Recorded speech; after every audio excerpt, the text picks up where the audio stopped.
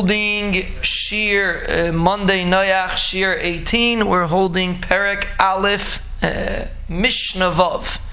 Yeshua ben Prachya Vinitai Ha'arbeli Kiblu Mehem. So we're in the Seder of the Zugas. Yeshua ben Prachya Nitai Ha'arbeli were Mekabel from the first set of Zugas, Yossi ben Yezer Shtrei, the Yossi ben Yechanesh Yerushalayim.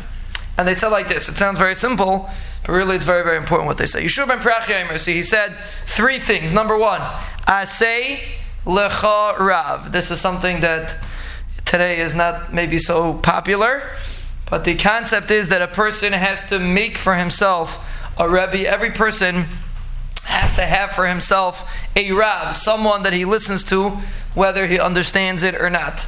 And if you don't have someone like that, then Asay lecha rav. You have to create someone like that. The first step to be able to have a normal, balanced relationship with the Rebbeinu Shalom and Avodas Hashem is based on having a Rebbe. If a person decides everything on his own, I actually had a very interesting experience today about that.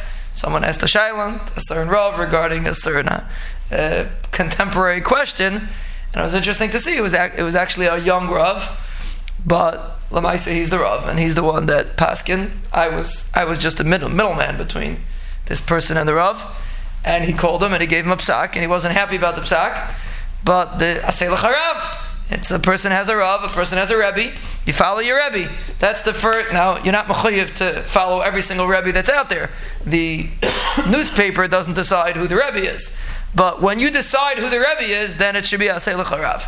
Person should make for himself a Rebbe, and that is the first step to have a strong connection to Ruchnius. If you have somebody that you can ask your questions to, then you can have a strong connection to Banishlam, because there's always going to be something that you're not going to understand, and if every single thing you have to understand, then you're going to be in big trouble. So you have to make sure, first thing you said, Asay lecha rav, always make sure you have yourself a Rebbe.